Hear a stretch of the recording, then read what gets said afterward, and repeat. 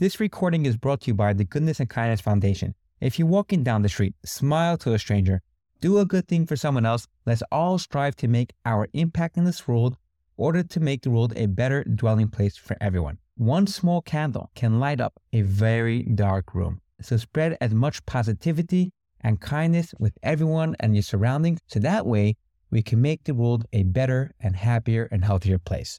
Hey everyone, I'm super excited to have with us a very special guest on Founder Stories. Today we have the absolute honor to have our dear friend William. William has a phenomenal story of a VC turned entrepreneur founder. But not only that, he has one of the most incredible, inspiring personal stories, which I am personally very excited about. And I think from his personal story, there are so many incredible lessons and advice and many other things that every single individual person is going to be able to apply to their own life. So I am very excited to hear about that. And I'm also very excited, William, to hear about how is it going on being on the other side on the founder journey. So we're going to jump into all of this. So without further ado, thank you so much for joining us today. Yeah, thank you so much. I'm honored. You're welcome.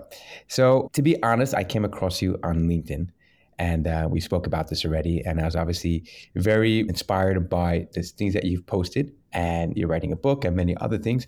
But I want to take it back all the way from the beginning. But before we start that, I always like to start off with, I think is one of the most meaningful things, is what are you grateful for today? Today, I'm mainly grateful for even being in the position to be an entrepreneur. You know, the economy is not doing well. There's a lot of layoffs in technology, and that doesn't impact me. And that's a very lucky position to be in. So I'm really grateful for that. I'm grateful for the opportunity to try to build a business despite what's going on in the market and to pursue my dream of becoming a successful entrepreneur. Wow, I absolutely love that. It's like something that I would love to jump into, but I know behind that gratitude is something much more deeper, where you're able to even get to a place of being able to express gratitude.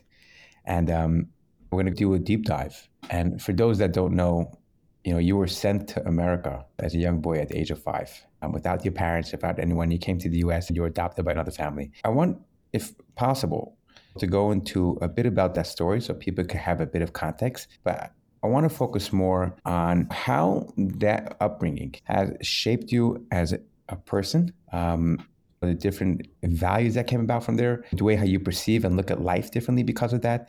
And we'll take it from there. Yeah, definitely. You know, I think the biggest thing that popped into my brain at a young age is just realizing the thing that a lot of us feel eventually in our lives, which is the world's not fair. And, you know, how do you deal with that? Some people take that unfairness and wallow in it. And I did. I wallowed in it very early in my life. And eventually I was able to sort of see the opportunity and to see the positive side of this dynamic as well. And that's one thing that it was incredibly painful when I was at a young age, because there was a lot of frustration and disappointment and sadness. But over time, being able to persevere, that's what created the hope.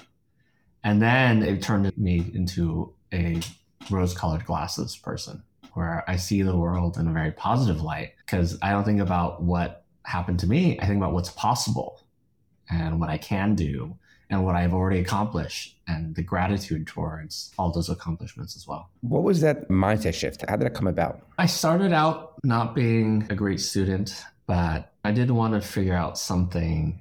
Like, I wanted to be good at something in my life at a young age. And one of the big things that really came about because of not having parents or active parents was the desire to find role models as well. And so I feel very fortunate. I found some role models that they may or may not have known that they were my role models, but they were role models nonetheless that were very genuine, very nice people, and very smart. And so that really started setting my desire to be a nice, smart person as well. And then actually starting to accomplish things within school. It got me to become more confident and motivated to keep that going. And then finally, I think the big one was being surrounded by smart people when I joined an international baccalaureate program, which was one of the best programs for public school students. And, I think a lot of those experiences sort of helped push me towards realizing the opportunity I had growing up in the United States, like my parents wanted, versus growing up in Taiwan, that would have happened if my parents didn't send me off to the United States when I was 5. It's very easy for someone to fall into like a pit and essentially live from a place of full resentment, saying, my parents sent me away from them. And, because as you're a child, you obviously you don't understand these things and the bigger picture of why our parents did it. And even as we're getting older, when we're sometimes able to make that mindset shift, I'm sure through a lot of personal work, our wires essentially could be, rewired differently. In a sense, it's very easy for us to fall back into a place of resentment and blame and, why me? And why has the world done this to me? And the opportunities don't come to me. And this could play out in many scenarios. And every person has that version of the story in their own life. But how did you essentially move past that? And then even if it comes up today to a certain degree, or how do you live today to make sure that you don't fall into that negative personal spiral pit? I think by far, and I hate being one of these people who like talks about gratitude all the time, because it is like a meme now, or like meditating, like all these things that are sort of funny because they turn into like humble brags and those kinds of dynamics as well. But I think at the root of all those, people talk about that kind of stuff because it actually helped them. It really did. And it really, really helped me. I mean, being able to look at life in terms of being grateful for both what my parents have done and all the people who have helped me along the way, like selflessly. I think about that a lot. And I think about, I need to pay this forward. And spending time thinking about that is sort of like the whole phrase, appreciate what you have, not what you don't have as well. And so those things really did help me. Meditation did help me. And I don't want to pretend that I'm like this spiritual kind of person, but they did help me, and they continue to help me prevent going to spirals and to think about the negatives. And now that I'm like significantly past that childhood experience, right now I'm a self-sufficient human with a goal in life and a career path and a direction, and everything, all it takes now for me is a lot of energy and a lot of focus to create value. And so it's actually really hard now for me to feel resentment towards that childhood experience. And it's actually really easy for me to feel gratitude towards it. Gratitude is such a powerful thing. Like you said, it became a meme, but if practiced properly, it helps it tremendously. There's so many studies on mental health, practicing gratitude and mental health. But you mentioned values. I wanted to tap into your value system. What are some of your values, if you're able to mention them? But also, how do you see your values play a part in your day-to-day life, specifically within your business dealings? One of the things that really surprised me, and it was in a very positive way, I'm very, very happy about it, while moving more into the business world, is the importance of trust, is the importance of authenticity, is the importance of relationships. I think in school, we all grew up thinking that it's pure academic achievement, it's all grades, and it's all tests, and you'll do the best in tests, you'll do the best in life, that kind of thing. And in the real world, that's not the case, right? Trust is absolutely critical. And so that's become like, it went from quality relationships because I'm an introvert and I want to have deep relationships versus many, many relationships. That quality and value translated into trust in the real world. And so I think that's probably my number one. Again, anything when we talk about values and principles and gratitude, it's all can get memeified. So like, even though saying the word trust is the most important is another thing like that. But that has become something where not only do I believe in it, but I've just seen it being validated over and over and over again. And I do think it is a very long-term mentality. And I think it really fits well to my introverted personality as well. I'm not going to be the most charismatic person in the room. I'm not going to be the one telling the fun stories. I'm not going to be the one that, you meet and immediately you love me and you want to spend all day with me. I'm not that person. I'd love to be, but I can't be that. But what I can be is a trusted friend. And what I can be is someone that is thoughtful, someone that puts in the energy and effort to help others, and someone that you want to be long-term friends with, not short-term friends with as well. Wow. What you just mentioned, like, really hit home. I know for myself personally, sometimes, at least, when I was growing up and even my early days in my career, where you have, let's say, for example, the person that is the A personality, the person that's outgoing, the person that's everyone likes him and everyone is attracted to them in the sense from their personality standpoint, they're loud and the life of the party. And you always, sometimes in your mind, you want to be that person. Why can I not be that person? And to hear how you talk about the fact that you're able to accept yourself for who you are, and you're able to accept the fact that you are not that person is such a powerful statement. I don't even know if you realize how powerful that is. Wow. I mean, how'd you even get to that place? Because that's a lot of personal inside work to get to a place where it's because there's a lot of ego involved. So you have to get rid of jealousy, right? Yeah. You have to practice a lot of humility.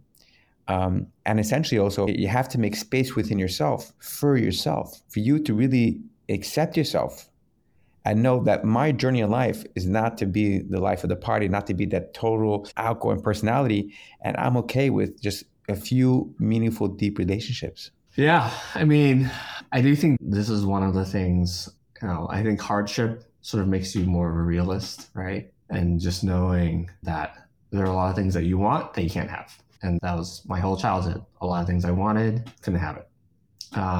So I think that's one big component of it. I think the other big component of it is tying this mindset that we're all unique individuals to just the world as well, right? Like, how many people are out there in the world today? They're all unique individuals. And yet everyone finds their place. Like, everyone finds their way to survive, to live, to thrive if they're lucky. And so it means that you can be yourself. And you can still find your people. You can still find your path. You can still find ways to contribute and to do good and do things that are rewarding to you as well. And so I think the introverted components that did help me a lot as well, to focus on quality over quantity, because if I wanted to be the life of the party and I wanted everyone to like me, I was guaranteed to fail. And I tried. I definitely tried. Even in high school, in this super high achieving set of students, I ran for student body president full times, and I got it. But even then I realized that it wasn't from being the most popular person. Like, I was not the most popular person and charismatic person. What I did was I focused on quality relationships, and those people were my champions. Instead of me running around trying to make myself seem like the most popular, important person in my class, my friends were doing it for me. And so I think that's when you start also realizing the power of diversity, the power of working in teams. And so there are things that, like, for instance, the charisma, I'm not that person. I'm not the storyteller, but I can work with someone who can pull out that skill when we need it, who is that person. And that's the beautiful thing about humans. Like, we are social creatures, right? We do like teams. We do like working with others. And so as long as I can find my way of being a leader or a contributor to a group or to a team in my own way, as long as the other people on the team with me can fill the things that I can't do or not do well, then everything will be fine. There's a famous story of a very spiritual rabbi in the late 1700s that he always used to give this parable that he used to say that when I come to heaven after 120 years, they're not going to ask me, his name was Zusha. They're not going to ask me, Zusha, why weren't you like X? They're going to ask me, Zusha, why were you not like Zusha? Why were you not like yourself?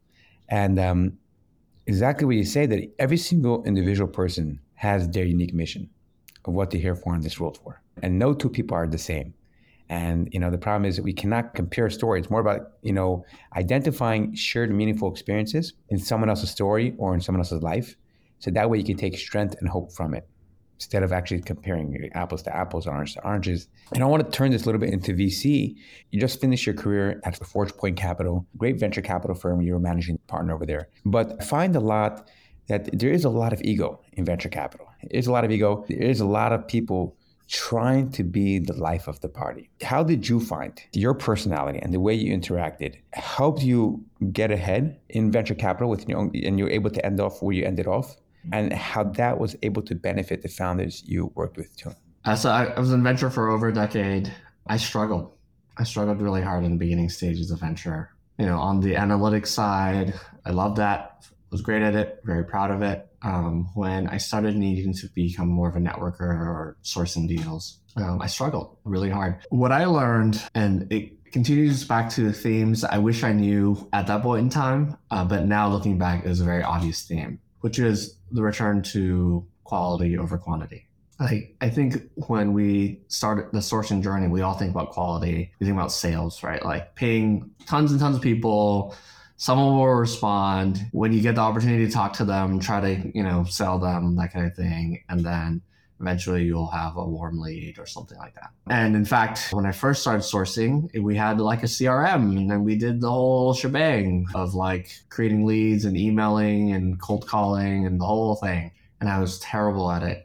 Terrible. I did not enjoy it. And what really helped me unlock my ability to sort of go to the next level in sourcing, and then creating relationships, and then joining boards, making investments, that was from focusing on quality. And so when I transitioned to covering multiple things in enterprise to just enterprise security, that was the first inflection point in my career. The very next thing that was very important to me was being able to talk. So I took multiple SANS courses as well. And that allowed me to actually understand why security mattered and what were the common phrases. And then I listened to an insane number of podcasts, like every single day, 2 hours of podcasts. And I sort of kept on learning by osmosis in terms of what was important in security, why didn't people care, what were the current problems, like the whole shebang. And eventually I turned into an expert in security, and I could talk to CISOs for hours, entrepreneurs for hours. And then it gradually became a resource for not just my organization, but I became a resource for founders. I became a resource for other VCs. I became a resource for CISOs. And I found ways to be helpful and to everyone. And that's what helped propel me to becoming a managing director at Forgepoint, was becoming this tried and true, thoughtful, helpful resource for different people. I love how you took knowing who you are and made that into your power tool. I want to clarify, I did not know who I was. It was luck. It was luck. It was a lot of cause and effect, hypothesis and experimenting. And I did want to be similar again. I wanted to be that, person that emailed 300 people per day, took 30 calls per day, and then those 30 calls, qualified them into one phenomenal lead per week. And then in a year, I'd had 50 really quality leads to figure out and then invest in. I wanted to be that person because that was what was taught. Like, we're essentially salespeople, but that wasn't me. I couldn't do it. And I couldn't be successful at that model. And so the focus, it was an hypothesis. It was like, I think I would do better if I only did one thing. And I think I would do better if I would, learned the actual industry that I was in. And it all sounds obvious now in hindsight to me, but at the time it wasn't obvious. It was very much sort of like trying a lot of different things and then figuring out what worked for me and then continuing the things that worked for me. I have so many questions about that. How'd you go about experimenting? What experiments did you do? But this process of learning and relearning and, falling down and getting back up and overcoming all the obstacles, I'm assuming is something that you're currently going through now again as you start your founder journey. And we'll get into, right after this, why you even decided to go down this founder journey at all and leave a lucrative position. Venture is the most incredible position, a very, very honorable, privileged place to be. I think it's one of the most amazing jobs out there in the world. So why you even decided to go down this founder journey, which is probably the polar opposite, the hardest job in the world. But before that, I want to touch upon this aspect because we're on this topic of relearning and learning and falling down. And how are you doing that now? And how are you, obviously with age and your previous experience, that after every falling down, you rise up higher. But I'm assuming it's still hard again. It's hard to relearn again, a whole new entire process. You're probably learning new things about yourself. Being a founder requires a totally different skill set than being an investor. You definitely have to go out of your comfort zone much, much more, for sure. How is that coming along? I had some hypotheses when I made this transition, right? I was in venture for a decade more. I talked to so many founders. Became the trusted coach for so many people. And I also helped start companies as well. Like there's one where I'm still on the board of, Symmetry Systems, where I'm a founding investor. We invested when there were 2 people. And I've been working with them every single week for years. And so I've been seeing that journey. So I thought I would learn maybe 10x of what I thought I knew about the founder journey. And it's definitely more than that. It's like, I don't even know how to quantify it. Like, is it 50x? Is it 100x more than I thought I knew? I don't know, but it's definitely more than 10x. And then emotionally, it went from a privileged position where I can work as hard as I wanted to, and to now I have to work.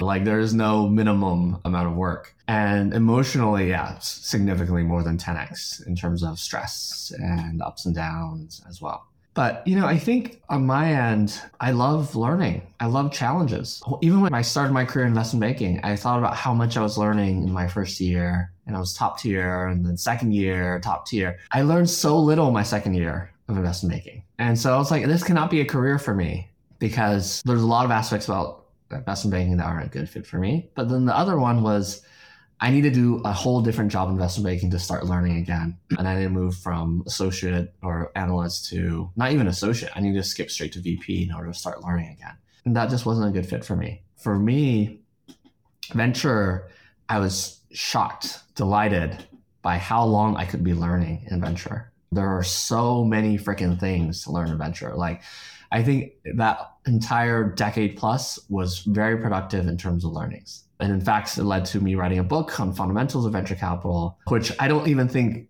encompasses everything that one could learn after a decade of venture capital. But, there was still more to learn venture, no question about it. I don't think it was teetering off at all.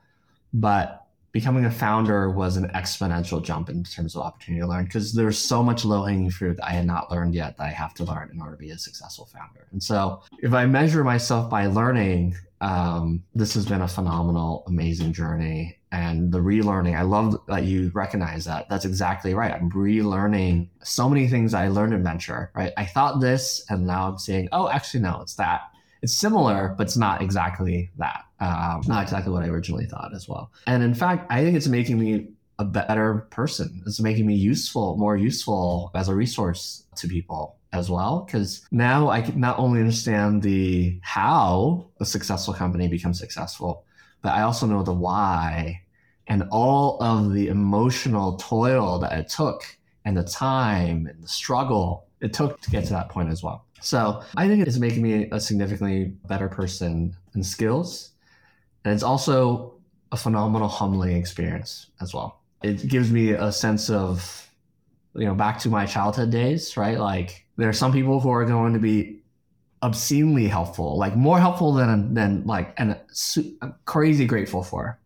Those are design partners, advisors, etc. And there are going to be some people who just aren't interested in being involved, right? They enjoyed being involved and collaborating when I was doing VC. They're not as interested in my founder journey. And it is what it is. I made the change. I didn't force them to make the change, right? And so it has been sort of a really good return to my roots, sort of like, who am I? Who are the people I want to spend all my time with? How can I be the most productive as I can in terms of creating value for society? And, it's only preparing me for my next big shakeup. After this one, I'm not done. I have one more big goal after this one as well. And I've been loving the experience so far. What are some of the current challenges or the challenges that you are going through or have gone through in this journey? I think the biggest one is meshing my understanding of the world versus other people's understandings of the world. I think after a decade of venture, I have a really good sense of exactly what each person is thinking, and how I can help them. All right. Like how I can make this a productive conversation, and we don't go down too many rabbit holes that lead to nothing. We go down productive conversational paths. On this end now, there are a lot of conversations where I don't know where it's going to end, and it might end in a rabbit hole. And in fact, it does all the time. And so on my end, it's been one where it hurts me because I crave efficiency. I crave making good use of people's time. especially when they're giving it. And I crave making efficient use of my own time as well, because we only have so much time on this world. I've been given this opportunity to be in the US, to grow, to be a founder now. I want to make a great use of my time as well. And so it hurts me on the efficiency front. And so that's been the biggest thing I've had to battle. I've had to battle my frustration of wanting something to happen faster, but it's not, because I have to figure it out as well. And product market fit is not something, there's no program. There's no like recipe to achieve product market fit. You have to experiment. There's going to be a ton of inefficiency, no matter how much, whether you're a multi-time entrepreneur, first-time entrepreneur, whatever it is, it always feels like luck when you achieve product market fit. And I recognize that. And so for me, I'm trying to give myself more patience and say, hey, I'm going to do all the right things, everything I know how to do right, and everything that my advisors, my mentors, my coaches are helping me do right. I'm going to do all the things as correct as I can. And then I have to be patient, because product market fit, can't guarantee it, but I'm going to do everything I can to try to find it as well. You know, it's amazing to hear. There's a constant recurring theme so far that I'm hearing from a few standpoints in the conversation. And the most recurring theme I'm hearing is gratitude, which is, amazing to hear. Hence what we spoke about in the beginning of the conversation, and hearing you going through your whole entire journey, and to constantly rehear the gratitude, grateful for being in this country, grateful for the education you received, grateful for being in all the positions you've been in. It's such an amazing, amazing thing. It's just incredible. And I really wanted to point that out, because as I'm listening to this, me, myself, I'm feeling more gratitude and just getting more inspired by your story, which is incredible. But going back to where we mentioned right before we got on this topic right now, why did you want to become a founder? Why did you want to do, one of the hardest things possible? There are so many reasons. And so I'm trying to choose. And it's going to be too hard to choose, so I'm not going to choose. I'm just going to start talking, and then we'll go whichever direction we want to go. Go wherever it takes you. Yeah. Go wherever it takes you. This is not order of priority, because per day, the reasons why I want to be a founder changes. Right now, the first thing I'm thinking about is the opportunity to be helpful in a different way, right? Like, by being a founder, I am one step closer to everything, right? Board member, CEO, one step closer to everything. Team, in terms of being able to build an amazing team, in terms of being able to set the culture and influence and guide and help and grow their careers. Customers, in terms of I see their problem, I can be a problem solver. I love being a problem solver. I love that. And then creation, like the opportunity to create, one step closer to creation. And creation is like, it's like crazy. It's like you're creating something out of nothing. Like when we think about, there's just so many instances of creation in our lives that are just feel impossible. Like when we really think about it, creating another human life, another soul, seems like a miracle. It is a miracle, right? And so is plants. Like this plant grew out of the seed. What? Out of what? It's like water and sunlight. What is going on here, right? Similar situation, creating a company, creating a product, all these things out of nothing. That's a miracle. And so I want to be one step closer to it. The theme that we mentioned before, quality over quantity, right? Instead of having portfolio companies, putting all my effort, all my energy into one company. It's a really good fit for me in terms of this desire. Instead of me, like as a board member, as an investor, my goal, my customer are my founders and my CEOs. And my LPs that I'm investing funds on top of, my team and all that kind of stuff. But now my customer is the actual customer, people who actually have the problems, who need the solution. And so it just seems very natural to me as well in terms of being able to create the value and the goodness that I want to create in the world. The second one I think is really important to me. I do a lot of career coaching. I do a lot of mentoring. I do a lot of working with recruiters and hiring managers, and just, I've helped at least 20. I haven't done the count recently, but it's at least 20. It's probably between 30 and 50 people with either the career coaching, helping them find a job, helping them interview, helping them decide between different jobs. Like, I love this opportunity to have such a deep impact in someone's life. And by creating a company and hopefully become successful and becomes this large organization, the number of opportunities for me to directly impact someone's life grows exponentially. And not only am I helping them make the decision, I'm the one making the decision, or I'm the one extending the offer, right? I'm creating the option. Let me rephrase that. I'm creating the option so that they can make a decision as well. And so for me, when I think about my purpose in this world, my purpose in this world is to impact other people's lives. And by starting a company, I'm not impacting the lives of the CEOs and the founders that I'm funding. I'm impacting people's lives directly, or much more directly than before. That part makes me happy. Like, for instance, even right now, even in the early stages, I'm already feeling really happy because of my founding team. Like, I'm creating the opportunity, the option for them to be involved. I'm creating that for advisors, for design partners. These are all options and they get to choose. And these options didn't exist before. And once they join, my opportunity is to make their experience productive, make their experience enjoyable, make them feel accepted as humans as well.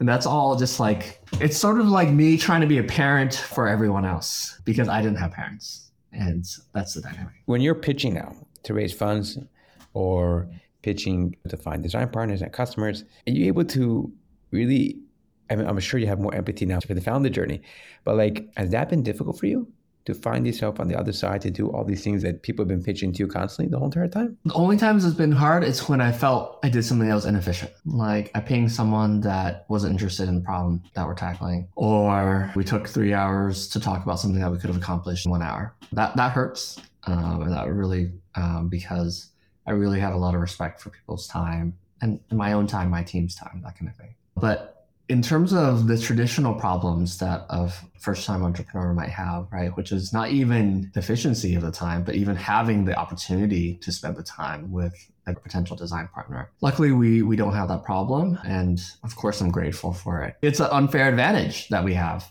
But the part that really hits home for me is not just the gratitude that it exists, that we have it, but what really hits home for me is that people want to help. Like it's not a pulling motion, it's a pushing motion for them. It's them saying, hey, your company's in stealth. What does it do? I want to help, tell me when, that kind of dynamic. That's when I really feel like, holy shit. That's what gives me the childhood feelings, right? Of someone doing something selfless. And I was just saying, what did I do to deserve this kind of dynamic? And so that's how I feel about all the design partners. But what is really amazing to me is people just jumping in head first. Not saying, hey, give me all the terms. Tell me how much this is going to cost.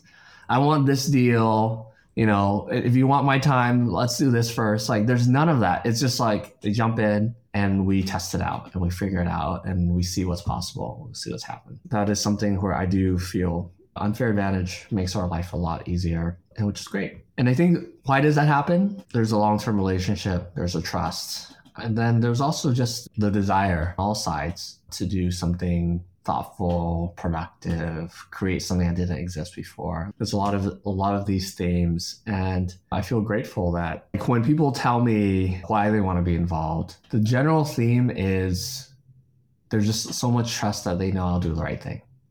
And that's so important to me, right? Like to do the right thing. And so that's, I think, what leads to people jumping in head first, feet first, without looking. And so I'm excited to sort of get this startup off the ground and start building the rocket ship with strong foundations. Amazing. I love to always inherently believe, and I don't just love, I truly believe that every single human being is a good person that really wants to help. It's in our DNA. It's in everything. We want to help other people. Obviously, life happens and things get obscured and things get covered over. But if you remove all the dust, let's say within inside a person, you're going to uncover a gem, a true gem. And that gem is pure without any hatred, purely selfless. And we all want to help each other because the only way we're able to power forward is through the power of community, the power of helping each other out. And that's the only way. You recently wrote a book called The VC Field Guide, which is coming out soon. Talk to me about it. Why did you write it? What's it about? And who do you think should read it? So I felt like I had a very hard journey in venture, especially in the early stages. It got easier and easier as I sort of found my place within it. And I saw a lot of people have hard journeys as well. And when I think about the common coaching or mentoring kind of sessions that I do have, a lot of them were focused on, of course, my day job, venture, right? Like, why do VC do this? Is this good? What do you think about this idea? Et cetera, et cetera, et cetera. And so it made me realize that not only do VCs care about this, but everyone around the startup entrepreneurship ecosystem cares. And so then I decided, okay, it's probably a good idea to try to write a book. And so that instead of 1 hour of quality time, there's multiple hours of dense, thoughtful words that they can read. And that only up levels the next conversation we have together as well, right? Because they know the framework of how I think about it. They read a bunch of my learnings as well. So I felt like it was a really good way to scalably provide value that I've already been doing. The part where I'm hopeful, this is where I do not know what happens, is what about other audiences? So I talked about customers would be a good fit. Startups would be a good fit. Investors, of course, startups would be a good fit. Founders themselves and entrepreneurs themselves are a phenomenal fit. And the people who join startups are a great fit. Acquirers of startups are a great fit. I mean, this is sort of, the framework is, should you spend your time with this particular startup? That's basically it, right? Like, we are all investors investing in terms of our time. Should spend time with them. Like, maybe they're even a client and you have multiple client offers, right? You can work with 5 different clients, but you only have so much time. Which client do you choose? In fact, one of my early readers, my collaborators for this book, that's what they said. They said after seeing this lens, they're like, holy crap, now they know which client they want to work with and not as well. And so the audience, the brand new audience I'm testing, whole new world. Writing a book is a whole new world. You know, agents, editors, publishers, distributors, reviewers, all that's brand new. That was a phenomenal learning experience. The next one I'm looking at now is, how do I get this book in the hands of students, both undergraduate and MBA students? And it's not crazy, but like the tests that I just haven't even remotely started thinking about, but I would like to happen, is maybe even high school students, right? And so I've already started on the MBA side. I'm collaborating with the professor to build a course leveraging the book on the MBA side. I'm also talking with someone to create a course for LPs, so executive education side as well.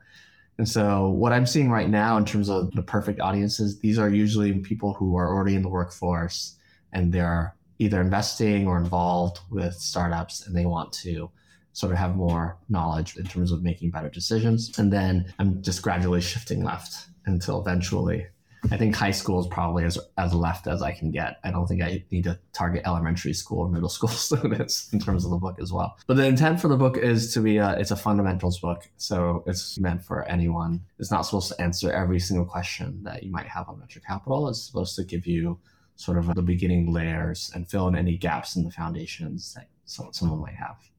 Well, I know personally, I'm very, very excited to read it. I'm looking forward to it. I think the publishing date is in a few days, actually, or I think it's being released on Amazon. I actually checked it out yesterday. I saw the pre-orders, so I'm looking forward to that.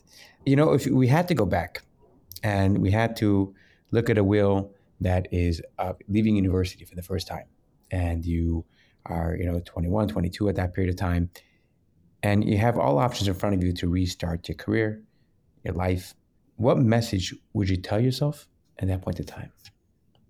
The quality over quantity. That's the key to my life. And it's tempting, crazy tempting, because there's so many options in the world and so many people doing so many amazing things where you want to keep as many options as possible. But I think coming out of school, if I had sort of focused on quality first, I don't think my career path would change significantly because I'm pretty happy with the direction of it. I think what would change is the frustration and the grass is always greener and the resentment, like, oh, I wish XYZ, I wish, that kind of stuff. And instead focus on sort of where can I execute things the way that I'm good at executing things versus the way that everyone else is doing it. And, out of college, there's going to be a lot of unknowns and I won't exactly know where I can do it. But when I find them, or if younger self version of me found them, to focus on those instead of trying to do something that other people are good at, but I'm not good at. Will, I want to thank you. I have learned a tremendous amount from this conversation. I thoroughly enjoyed it. And I know no doubt that a tremendous amount of people are going to benefit from listening to your story, your career journey, and just in general, the lessons that you learn every day, and how you apply your values into your day-to-day life, which is the most important thing, because, business and life are not two separate entities. The way we show up in one place is the way how we show up in the other place. And our values carry over. And to hear how you practice essentially your values of gratitude, of humility, of respect, and being a student of life, and applying that on a day-to-day basis, and being a mentor and coach and friend, and focusing on the quality versus the quantity, and narrowing focus are such important things that I know I personally can apply into my own life, but I know also that many thousands of people are going to benefit from listening to this too. So I want to thank you so much for your time. I want to wish you a ton of success in your new startup journey, which I know is going to be successful, God willing. And obviously, I'm here to help in any way possible. And I want to thank you very, very much for coming and sharing your story with us on the podcast. Of course. I enjoy the conversation. I'm grateful for the opportunity. Thank you so much for listening. I hope you enjoyed this conversation and you're able to take something out to apply to your personal or professional life today. Remember, the mission of the Founder Stories podcast is to provide to you with the most incredible conversations possible so you can get inspired. Now, before you go, please don't forget to subscribe and leave a review. Because when you leave a review, you are doing your part in helping other people come across and find this podcast. Now, if you have any suggestions, ideas, or feedback, or anything else you'd like to tell me about this show, please email me at ephraim@1000hires.com or find me on LinkedIn at Ephraim Yarmak. I very much look forward to hearing from you, and I hope you have an awesome week.